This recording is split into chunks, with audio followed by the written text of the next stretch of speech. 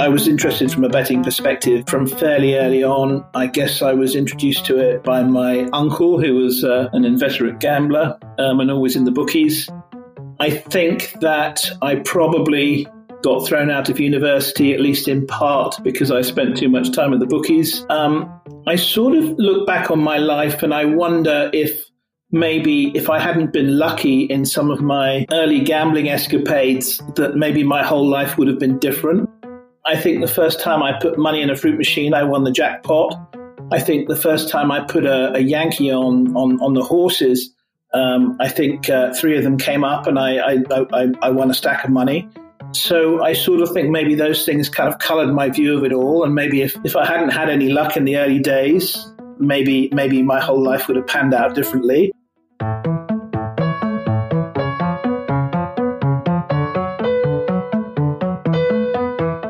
Risk of Ruin is a podcast about gambling and life and their intersection.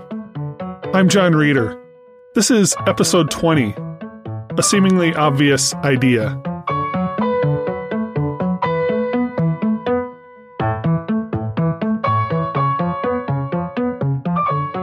One of the recurring themes of this podcast is the connection that exists between gambling and the financial markets. It's common sense that if you make a wager, you are taking a belief about the future and backing it with money. And if you buy a stock, you are also taking a belief about the future and backing it with money. So it's not surprising that our episodes have featured people who have worked on both gambling and the markets. Blair Hull was a card counter before he was an options trader. Eric Rosenfeld programmed a model to beat the NFL when he was in college, and then later became a founding partner at LTCM. The professor, Bill Zimba, has invested in horse racing and the stock market. This episode is also about the connection between gambling and the markets, but we're going to hear from someone who had a vision for how to take this connection, which is implied or perhaps tangential, and make it explicit and direct. Andrew Black wanted to build a betting website that would work pretty much like the stock market, and that idea became Betfair. Today, the site handles billions in bets each year. Betfair allows its customers to bet against each other, so there is no centralized bookmaker that sets the odds, and this model allows more choices for the types of bets that can be made. You can make lay bets in the same way you could create a short position in a stock. Betfair also has an API, so users can create algorithmic systems to bet on the exchange. In fact, some of Betfair's customers are rumored to be the same quants that trade stocks and bonds. This is Andrew Black, although we're going to call him Bert because that's what most people call him. In the very early days, it was all horses. I used to follow some fairly simple things. I'd have good and bad runs. And the time, I guess, I went to work in the city kind of as a mathematician, really. And I used to, I'd work hard all morning and then I'd break off for lunch and I'd go down the bookies and I'd probably spend like an hour sitting in front of the papers just studying form. Then I'd place my bets and I'd go back to work. And then I'd go back to the bookies afterwards to see what happened.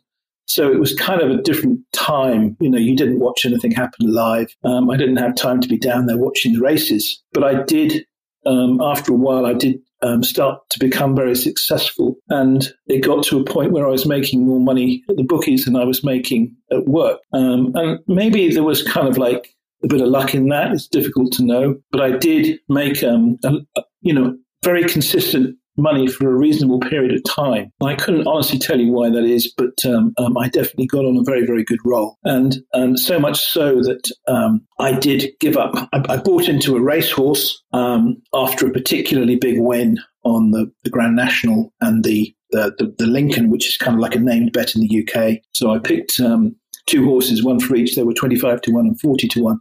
And you get a 20% bonus for getting the spring double up, as it's called. So I got something like, I put £20 on it and I got back about £25,000, which back in 1983 or whenever it was a lot of money. I think it was like 1986, I think it was. It was a lot of money for me then. And then I bought into a racehorse with a few other people who were buying into one. I had used that cash to buy into that. And he turned out to be pretty decent. And we won quite a lot of money on him. So that was a different thing. So instead of using my own judgment, I was actually getting some information from the trainer. There was one particular day when the trainer had 3 runners at the same race course, and we spoke to him on the Sunday night. He said he was feeling really good about his prospects. And the 3 of them, they were kind of like 5-to-1 shots, something like that. It was about a sort of, it was like 120-to-1 treble. And I backed it in a load of different places. I sort of, took a walk around the sort of the city bookmakers in London, placing a lot of small bets to try and to sort of, conceal what we were up to, because other people were doing the same thing. And we took a lot of money out with the bookmakers that day. And after that, I actually gave up work because I had a lot of money in the bank at the time. And I guess I thought, this is an easy game. I'll just carry on doing this, for a while. And I guess when you've had a bit of luck, things do seem very, very easy, particularly when you're young and you don't understand, I guess, the world perhaps as much as you would do later. I guess I thought I was immortal at that time. And so I gave up work, and I was partly placing bets, mostly on horses, and also playing bridge for money. So I joined a bridge club, started playing for sort of reasonably big stakes, and I was pretty successful at that. So I was bringing in money in different ways. Bert is a programmer who also gambles. Like other gambling programmers, he's used his skills to create predictions. And in my spare time, I started to put together sort of analytical programs, sort of odds compiling type stuff for football initially. So I built myself a sort of football odds model, just sort of, processing each match as it came up and coming up with my estimates of probability for each match. And I started to use that to place bets on the football as well, which at that time you couldn't have a single bet on a football match in the UK. You could only have multiples. So if you were backing, if you wanted to have a bet on the weekend, you had to put at least 5 results, 5 bets onto the slip. So you'd be sort of, I think it was 5. It was 4 or 5 minimum. So you'd be putting on kind of like all these big multiple bets, and you'd only be collecting occasionally. But when you did collect, you would collect very big. And actually, at that time, the football odds of the bookmakers was so bad. I mean, they were terrible. They didn't know what they were doing. My analysis just started to throw out all sorts of what I would call ricks in the market, all sorts of value opportunities. And instead of the fact that typically when you're putting bets into a multiple, you're kind of multiplying up your disadvantage, but actually because my odds maker was better than anything the bookmakers had, I was multiplying up my advantage. And I was winning. I wouldn't say consistently, but when I did win, I was winning a lot. So my football bets started to come in for me. And after a while, I started finding it very difficult to get them on. I'd sort of walk in there and they'd be limiting me. So they were limiting me betting on the horses, and they're limiting me betting on football. I could still play bridge for money, but I sort of, after about a year of doing this, I can't tell you exactly why, but I started to get bored. I think somehow it sort of felt like my life was a bit limited, and my card play just went off, just went off the boil. And I guess a year playing bridge day in, day out, it wasn't enough somehow. It wasn't enough to keep me interested. And I think there was a bit more to it because I was going out with a girl at that time who I was hoping to marry, and she wasn't very happy with my lifestyle. So she used to get up in the morning and head off to work at about sort of 7:30. She was a lawyer, and she was working fairly long hours. I'd stay in bed. I'd get up about 10:30. I'd get the papers, and I'd sort of work my way through the form, and I'd have a cigarette and a cup of coffee, and I'd head off to the bridge club at about 2:00, and I'd arrive home at about midnight. Having had a day out, betting all day long, and she'd be asleep in bed by then, and it didn't work for her. And I got that, but I was making money, and I was happy, but I decided I had to make some sacrifices. So I stopped being a professional gambler. I went back to work, and I restarted my career as a programmer. In the 90s, Bert was working at GCHQ, which is sort of like the UK's version of the NSA. Actually, if you've ever seen a movie about Alan Turing and the Nazi code breaking that took place at Bletchley Park, That was the agency that became GCHQ. When I was working for the UK government at a place called GCHQ, which is kind of like, it's like Spy Central. I guess we were working sort of on and off with the Pentagon on different things, and I was working on some fairly sort of top secret stuff. But it was a very strange, very insular, rather sort of boring life. So, I used to have to go into this, this rather strange building where I didn't speak to anyone because no one speaks to anyone at GCHQ. And then I'd get into work at 9 o'clock. They wouldn't let me in before. And at 5 o'clock, the sort of security guard comes around and turfs you out because everyone has to leave at 5. And then I go home, and I was living, sort of 150 miles away from my wife, and so I only saw her at weekends. So I would just have hours and hours, at the end of each day, just sitting around thinking of trying to come up with ideas. And I was probably quite creative at that time. And what I put it down to really is having that time. I think having that time and being quite bored, and you just start to sort of, freeform think. I mean, and I was coming up with all sorts of crazy ideas. And what would typically happen is I get home and I'd have a drink and sit outside and have a cigarette or whatever. And then I just come up with some idea. I say, oh my God, it's the best idea ever. And then you go to bed and wake up in the morning like, oh, that was a completely stupid idea. That couldn't possibly work. And there was this kind of cycle of having a really bad idea and then realizing the next day when I'm in a different mood that it couldn't possibly happen. And then one night I just had all the sort of ideas for Betfair just came to me. Because I guess person-to-person betting was not like the big idea. The big idea was how to make it happen. The big idea was to, the exchange format and how it would come together and so on and so forth.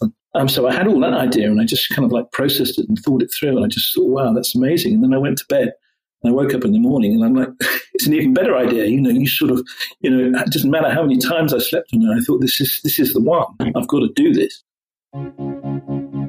That story is a testament to the creativity-inducing effects of boredom. When our minds are busy, they have little capacity to wander. Bert needed boredom, and lots of it, to come up with the winner. And I just took some time out, and I just built it. And I built it myself, and it wasn't the best-looking thing you've ever seen, because I'm not a great artist or anything like that. But it did work. So I proved to myself that I could get everything to work at a reasonable pace and so on and so forth. But then it was quite a while before I took the next step. And probably the main reason was that I was getting good money in. But there was another thing. I mean, my father was suddenly taken very ill, and he was ill for about 3 months, and then he died. And that was kind of like a really big thing for me. That hit me really, really hard. And I went to my bosses at the Ministry of Defence, and I told them I wasn't coming back to work. But I did have to go back and tidy everything up and extricate myself from all of these quite difficult programs that I was sort of in the middle of. I was the mathematician in the middle, and they really couldn't do without me. You can find a programmer to replace another guy, but some of all the sort of maths that I hadn't written up as well as I should have done, needed to be sorted out before I left. So I had to clean up behind me, and then I left. And I guess at that time, it was probably at least 2 years since I had the first ideas that I actually started up a company and set off to try and make it happen. Despite a seemingly inevitable idea, Bert did not have an easy time with investors. I think there are people more capable than me who can sell a story better than I can, and I think looking back on it, you can see other people doing similar things, and they raised huge amounts of money very easily. And the reason they did was because I guess their business plans, I guess their presentations were smarter than mine, and they had better buzzwords in it, and they put in some big forecasts, and they just sold themselves very well. And I was quite old by then. I mean, I must have been, I was 37, I think, we started up Betfair. That's kind of like, the first thing any good venture capitalist is, they're going to look at you and think, Christ, you can't be any good. If you were any good, you'd have had a good idea 10 years ago, at least. It was as if, why now when you're 37, you're telling me that you've had some great vision, So for whatever reason, we were going to see all the right people, but they were just not showing any interest. When Betfair launched, there was another company called Flutter, which was also trying to capture the same person-to-person betting market. I want to detail some of the differences between the two companies because highlighting the differences makes the outcome that much more interesting. Betfair was founded by Bert and his partner, Ed Ray. Prior to Betfair, Ed worked as a VP at JP Morgan, so the company was founded by guys who understood programming, betting, and capital markets. By contrast, the founders of Flutter were two Bain & Company management consultants. Although, if Betfair had an advantage in domain knowledge, they were way behind in funding. I took on a business partner called Ed, and he kind of did the business plan, and I just set about building the website. So I was, for a long time, I did all the development, all the product development, and a lot of the operations and marketing I was involved in too, whereas he did all the kind of financials and legals and all that sort of stuff. So I was getting stuck into building my product, my website, and he was doing all the sort of, the other side, the financial side. And then we heard about Flutter, and Ed got very stressed out by it because he just said, these guys are going to kill us because they're doing exactly the same as we're doing, and they're going to have literally 20 times as much money as we've got.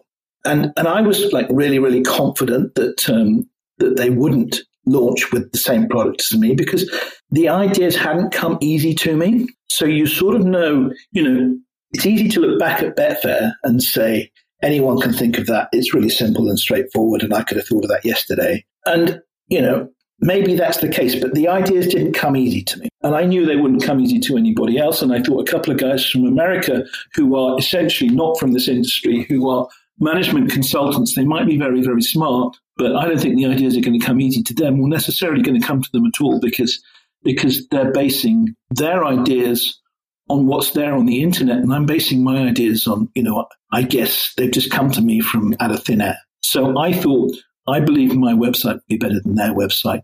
And as far as I was concerned, that will be enough. This will sound strange today, but in the early days, Betfair's competitors were all trying to imitate eBay. Although that's kind of how things go. If Uber's the big success, then every business will be Uber for car washes or whatever. Since eBay was the big internet success of the early 2000s, Flutter and others tried to make that model work in bookmaking. Well, Flutter and two others who were all rushing to build a website to address the person-to-person space. And we all launched our websites at about the same time. In the space of about a month, 4 websites appeared, all doing the same thing, all trying to address person-to-person betting. And the other 3 were all completely identical to each other, all based on eBay. And Betfair was kind of an exchange. It was totally different to anything else and built in a very different way. And it had a lot of advantages that they didn't pick up on. So I was pretty confident that we would end up with all the business, and we did. So Flutter had a huge marketing budget, but people were sort of using that as a stepping stone to us, and they were finding us through all the sort of, all the chat rooms and so on and so forth. And we did a lot of things that they didn't do. We had a lot of clever stuff that they didn't have. So very quickly, they just found themselves sitting on almost no business. We had 95% of all the person-to-person business. They had a whole load of small customers, but all the big ones came to us. And they were sitting on about 5% turnover-wise. And even though they had a lot of money, their website wasn't cutting it. So we just won the early exchanges. The success of Betfair relied in part on taking a complex process and then removing the complexity. They had to make it easy for people to bet on the site. The biggest thing we had over Flutter, which is kind of really obvious, right, is that if there were 9 horses in a race, right, and you lay 6 of them, you can only lose once. I mean, that's kind of obvious. But their software assumed that if you could lose all 6 bets, so you had to put up the money for all 6 of those bets. So it didn't understand that there's kind of like a relationship between all of those. And so ours, we would let you lay all 9 horses, and then you could just do it again and again and again. And you didn't have to put more money into your account because it understood your exposure. It was always tracking the worst case scenario. So that's kind of an obvious thing, but for whatever reason, Flutter hadn't seen that. So if anything you laid on their site, you had to each single bet was taken in isolation, and you had to cover the worst case, assuming that every single one of them could lose. So that was something pretty obvious that they didn't cover off that we did. And then there was another thing that we did that, so on Flutter, they always you'd always get the best value bet offered up to you first. But somebody would go in and say, I'll offer you Manchester United at even money. And then the next guy would say, well, I'll offer you 1,000 to 999. So they would just creep in front of them by just a tiny little amount. And the next guy would say, well, I'm going to go to the front of the queue by offering 999 over 998. And this would be like just the tiniest little increment. So you'd have this ridiculous game of leapfrog where everybody was just offering just a tiny, tiny bit more value than the previous guy. But we built in this kind of like increment, all of these increment rules. So if somebody's in there at a price of 2 or even money, then the next guy's got to go to 2.05, and then the next guy's got to go to 2.1.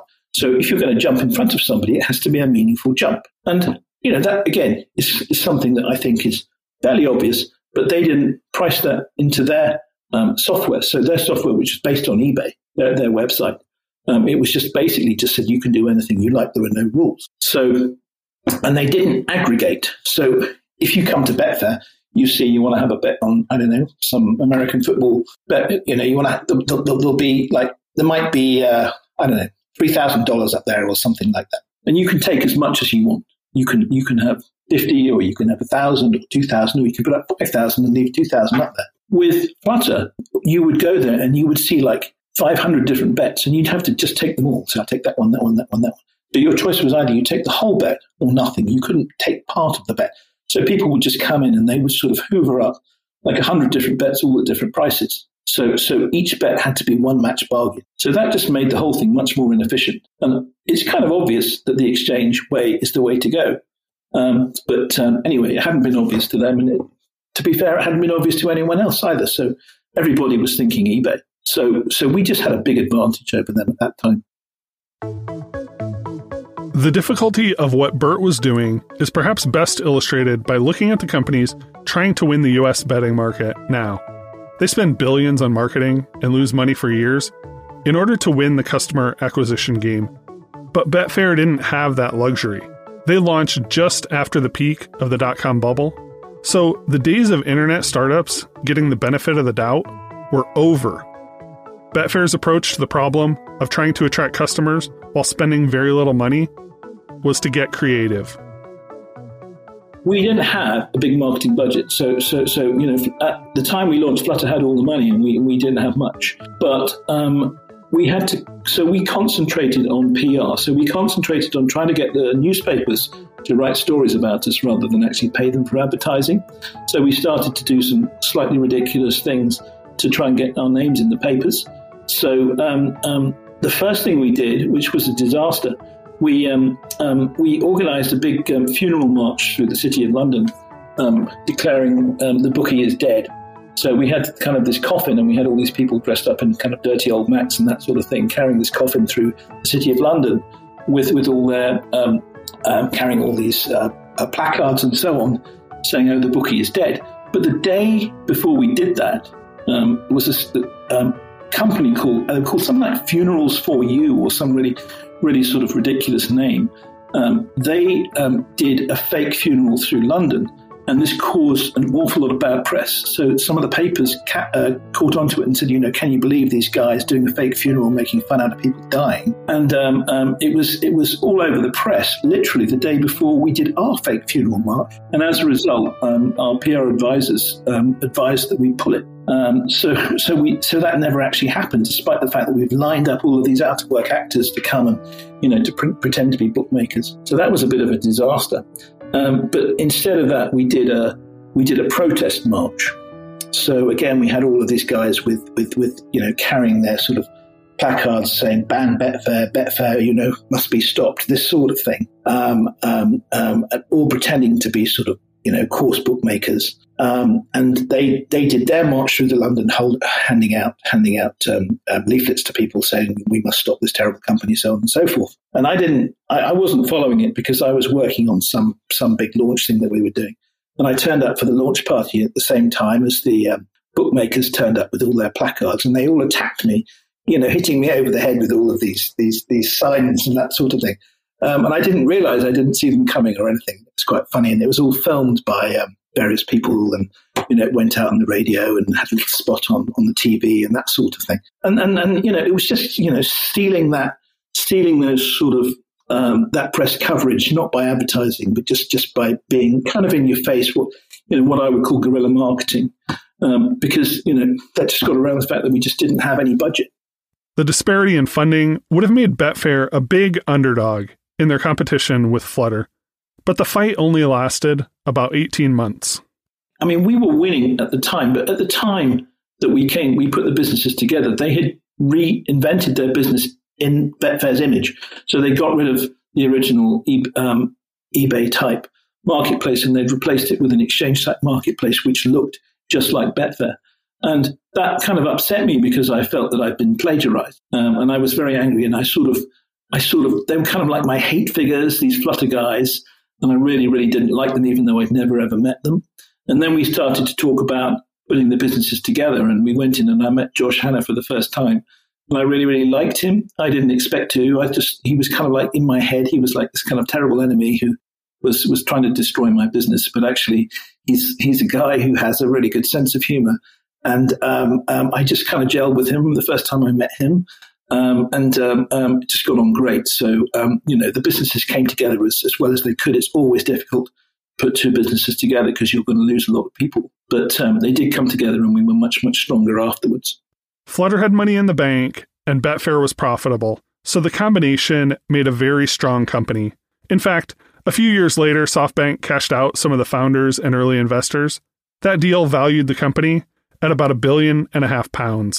It's also worth noting that Betfair didn't just have competition from eBay lookalikes. They were still going up against traditional bookies. I think that we did. We were a problem for the bookmakers because we sort of disintermediated them. So we took them out the middle. We meant that we sort of democratized bookmaking. We meant, so that anyone could become a bookmaker. And they really didn't like that. But as the years have gone on, they have come to live with us. I guess they don't have a lot of choice about that. So, yes, they were much more afraid of us in the early days than they are now, of course. We'll live side by side now. And in fact, Betfair has, is part of a big bookmaker anyway now. So, they feared us at the time. So Chris, what's his name? The main guy at Ladbrokes, Chris Bell, he said that Betfair used to keep him awake at night every night. He said he just lived in fear of what we were doing. Betting exchanges have struggled in the U.S. because even as sports betting has become increasingly legal, there are rules against pooling liquidity across state lines. You can't make a betting exchange work in Iowa if users can only bet against other people in Iowa. Bert says that the regulatory environment has always been important for Betfair. I think when we launched in the UK, we were in a grey area. So a lot of people thought that our business was illegal when we launched it in the UK, and they argued that against us. And I think in that instance, we literally could never have got going if we hadn't have just launched it. So that was a case of asking for forgiveness and not permission, as we did in the UK. But it was considered sufficiently grey. And then the bigger you get, the more you kind of have something to lose if somebody's going to take action against you. So we stayed out of the US, for example, because we thought that it could get a bit hot for us there and we didn't want to take that chance. And some people were trying to argue that all betting was legal in the US and, some interpretation of the legislation meant that they could do it. But we never played that game. So we always played it by what we considered to be the rules. We spent a huge amount of money on legal advice. Sometimes I might look back and think maybe we should have chanced our arm a little bit more. But we didn't. We played it safe and actually, we did fine that way. One of the byproducts of the success of the company is that they had resources to hire more people. On one hand, that meant that Bert didn't have to do everything. On the other hand, that meant that Bert didn't get to do everything. When we launched, I had pretty big ownership of everything. So I was in charge of all technology, all product, a lot of the ops. I was in the middle of a lot of the marketing, and then everything else I was just kind of like on the periphery of, but invariably sitting in on it, and including all the press stuff. And I think I am that guy who thrives in that kind of situation when I'm a bit of a jack of all trades. There's a lot going on. I've got, my fingers in all the different pies in the company. And then as you build a business out, you start bringing in specialist people. And as that occurs, you are kind of narrowing down your responsibility piece by piece. And I kind of backed myself into a corner deliberately by giving away, taking on new people and giving them ownership that I had in the company at that time. And I wanted to do that because that feels like the right thing to do.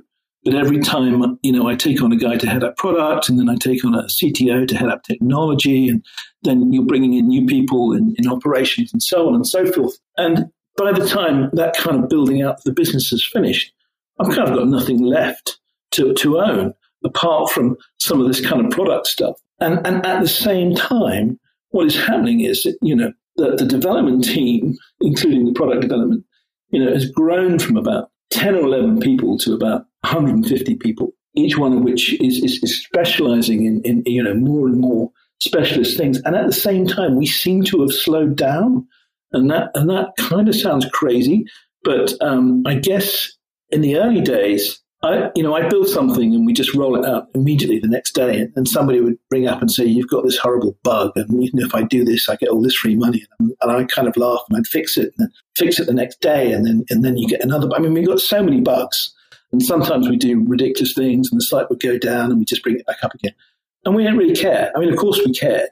Nobody wants to have bugs, but you're moving that fast. You can't afford to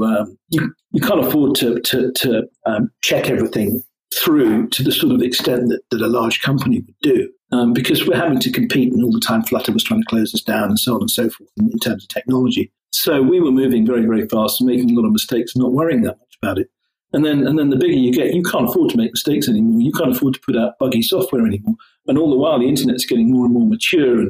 And when you put something out there, it's got to work on all these different browsers. It's got to work on all these different, on your mobile. It's got to work on all the different service providers on the internet, because they all operate in different ways and they cache data in different ways and so on and so forth. And it just got so slow because of all these different reasons. And all the security, and we're suffering denial of service attacks all the time, and everyone's trying to hack us, and all this sort of stuff. So you're just kind of building up your defenses. You're dealing with all the evolution of the internet, and everything just got very, very slow. And I did start to get bored at that time. For the first 18 months, I made every decision on product priority. So if we built something, it was because I decided we were going to do it. And other members of the team would come to me and try to sort of get in there and make me do things their way. And I wouldn't have it. I wasn't having anyone making any decisions apart from me. So I was very defensive of my turf. And then at some point, I think I probably made a couple of mistakes. I think you always do. I think everyone does. I probably rolled out some stuff that wasn't very good. And I wouldn't have worried about it that much. And I think I once built something that took like 6 weeks to build, and then I scrapped it, never even put it out because I didn't like it. And you do that sort of thing, then people sort of start to lose faith in you a bit. And then we, instead of having me deciding everything, there was kind of like a committee to decide it. And then you've got the committee that's deciding it, all your priorities, and then there's all this stuff that I want to build. And they're going to find something that has a sort of more immediate commercial, more immediate payout. And the priority list ends up being dictated by what's going to give you some money back tomorrow, not what's in your best long-term interests. And that was a frustration for me, was that we'd sit down, we'd have these discussions about priority, and I'd say, hey, I want to build in this kind of thing which kind of like puts sort of form on the sort of horse racing page, and I think that'd be really interesting because that's going to drive more value in the long term. And somebody else is going to say, hey, but I want to put a roulette wheel here in the bet manager, and we're going to get some money out of that, and we've kind of modeled it, and we think this is how much money we're going to make from that. And I'm like, I don't want to put a roulette wheel in the bet manager, but you are going to make more money from that. I accept that, and you obviously want that. So you kind of get outvoted because people are just looking at it from a pure economic and relatively short-term perspective. I think I lost a little bit of heart at that time. Betfair has also been confronted with a universal problem for gaming companies, which is what to do with winners. Actually, most companies don't really struggle with this issue. They utilize a keep it simple, stupid approach. They just kick out the winners. But Betfair has a different calculus because the biggest winners on the site provide the liquidity that the other users bet into. The relationship is symbiotic. The exchange provides the infrastructure, and the winners act as market makers. So instead of kicking out the winners, Betfair decided to tax them.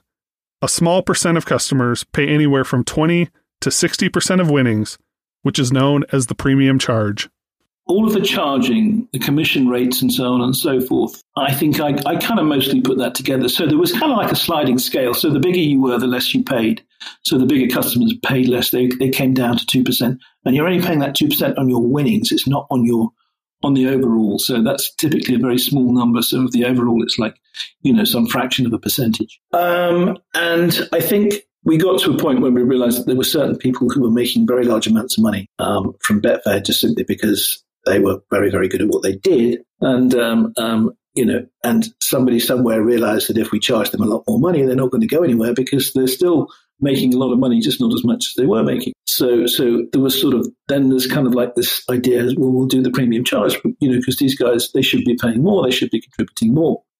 So it was proposed at the board that we do this, and everyone had their vote on it, and I was the last person to vote. And it came around to me, and I'm just like, no, I just really don't want to do this. I don't know why we would want to go to war with our biggest customers at this time. So I put kind of like a strong sort of plea not to do it to the business. And but I was literally the only person who didn't want to do it. And then they didn't do it. And I went to see the chief executive, a very good friend of mine, who I rate very much. And I said, why didn't you do it? And he said, well, you cast too big a shadow. Bert. He always called me Bert. Most people call me Bert.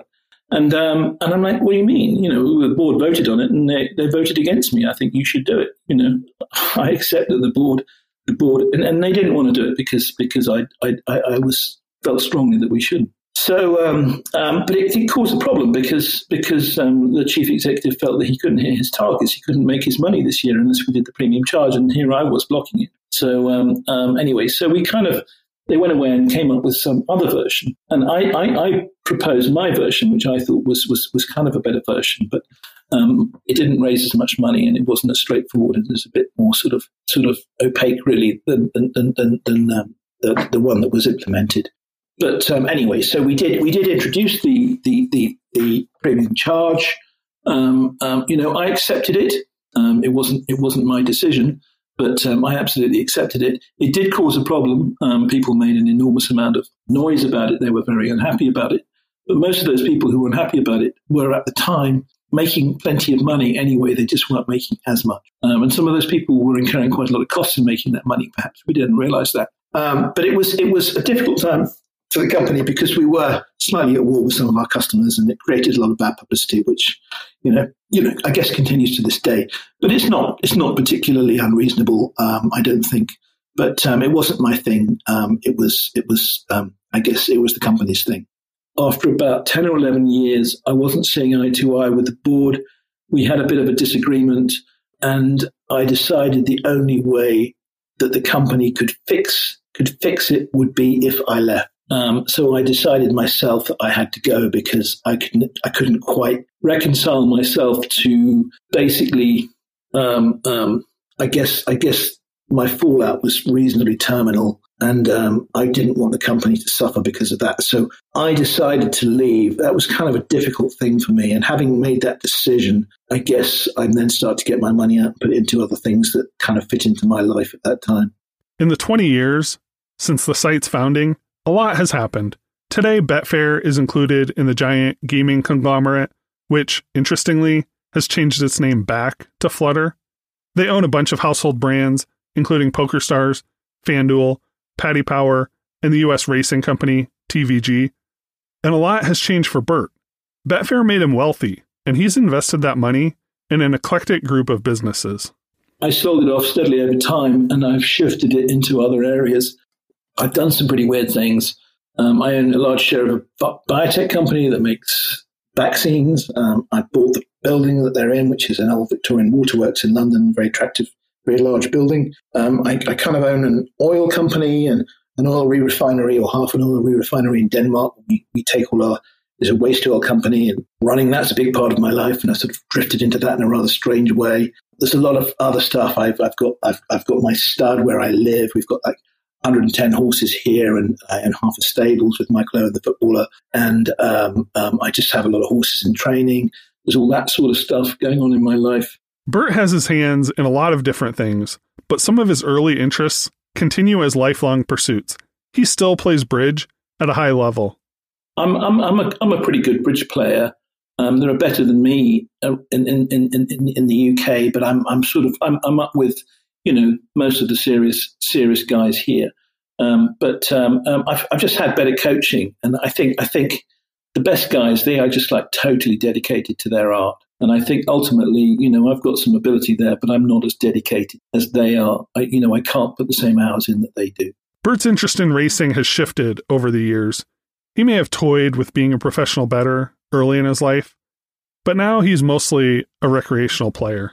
Throughout my time at Betfair, I lost money consistently because I didn't care. And because most of my betting was completely social. So I would go out, you'd go off to Cheltenham or something like that, and you'd meet up with people and you'd be with customers and you're betting. And I'm probably betting way too big, but I'm having a good time. I'm out with people. I'm out with my people, if you know what that means. To me, kind of Cheltenham is kind of like where I feel most at home. There were people I would only ever see there, and I just love being with them and betting with them and just enjoying all of the chit chat from that. So throughout my time at Betfair, it was completely social. I didn't spend much time at all thinking about form. I didn't spend much time at all looking for value or it was just literally you just grab the paper and you pick something that you like and you'd have a bet that's probably much too big on it. These days, it's a little bit similar to that. So there's not an awful lot of form study going on, not because I don't want to do it. I just haven't got the time for it or necessarily the enthusiasm because my life is very busy now. I've got 4 kids and, quite a lot of different business interests and I dip in and out and I play bridge all the time and, all that sort of stuff. So there just isn't the time to really get stuck into that kind of form analysis that I think you need to be doing if you're going to be successful. So you need to just open the page and you just look at horses and you know every single horse and you know what they've been doing and you've got a feeling about them and, if this is their ground or this is their distance or whatever it is that you think is going to drive value, they're kind of things that are already loaded up in your brain. And if I open the paper now and look at it, it's just, I just don't recognize any of the horse names. I'm just distanced from it.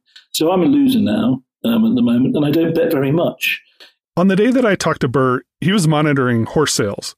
He has a 330-acre farm southwest of London that started as just a few fields and a single paddock. Over the years, he's built it into a substantial operation. He thinks a lot about breeding, and he uses the same analytical mind that at various times has been focused on programming, betting, or building businesses. Yeah, we had a good year this year, but it's difficult to make money breeding horses. I think our horses at Tattersalls, the main sale in the UK, I think we got about £1.4 million in for what we sold. I think my costs, are working out depreciation of the mare, so on and so forth. It probably comes to about that figure or slightly less. So we kind of made small money this year, I guess. Maybe last year we might have lost small money. We're not moving the dial in any big way here, but we certainly get by, and we have a good professional operation, and we're selling good horses to the most discerning people, and so on and so forth. So it's kind of getting by here, but I'm not getting rich on it. When I started to look into Betfair, I assumed that it all would have been an obvious idea. Maybe that's because gambling and the markets occupy adjacent areas in my brain. So I was almost delighted to hear that history isn't so simple. The actual success of the site required someone with deep domain knowledge who'd been thinking about it for years and made it all work when the smart money was backing a different idea. I'm proud to have created a very big, successful business that employs a lot of people. I really thought the software was a good effort. It was a really nicely designed piece of work and probably almost certainly the best piece of work I've ever delivered in my time.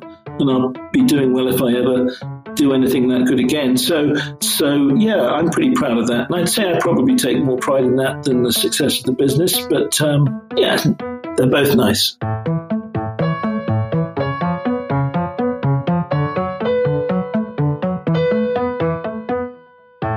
Risk of Ruin is written and produced by me. Special thanks to Andrew Black for taking the time to do this interview. I also want to thank some prior guests of this show for lending a hand to this episode. I asked Richard Munchkin, Jack Andrews, and Bill Zimba if they had any ideas for questions to ask. They all said to ask him about the premium charge. If you want to get in touch with the show, you can email us, riskofruinpod@gmail.com. You can also follow us on Twitter @HalfKelly.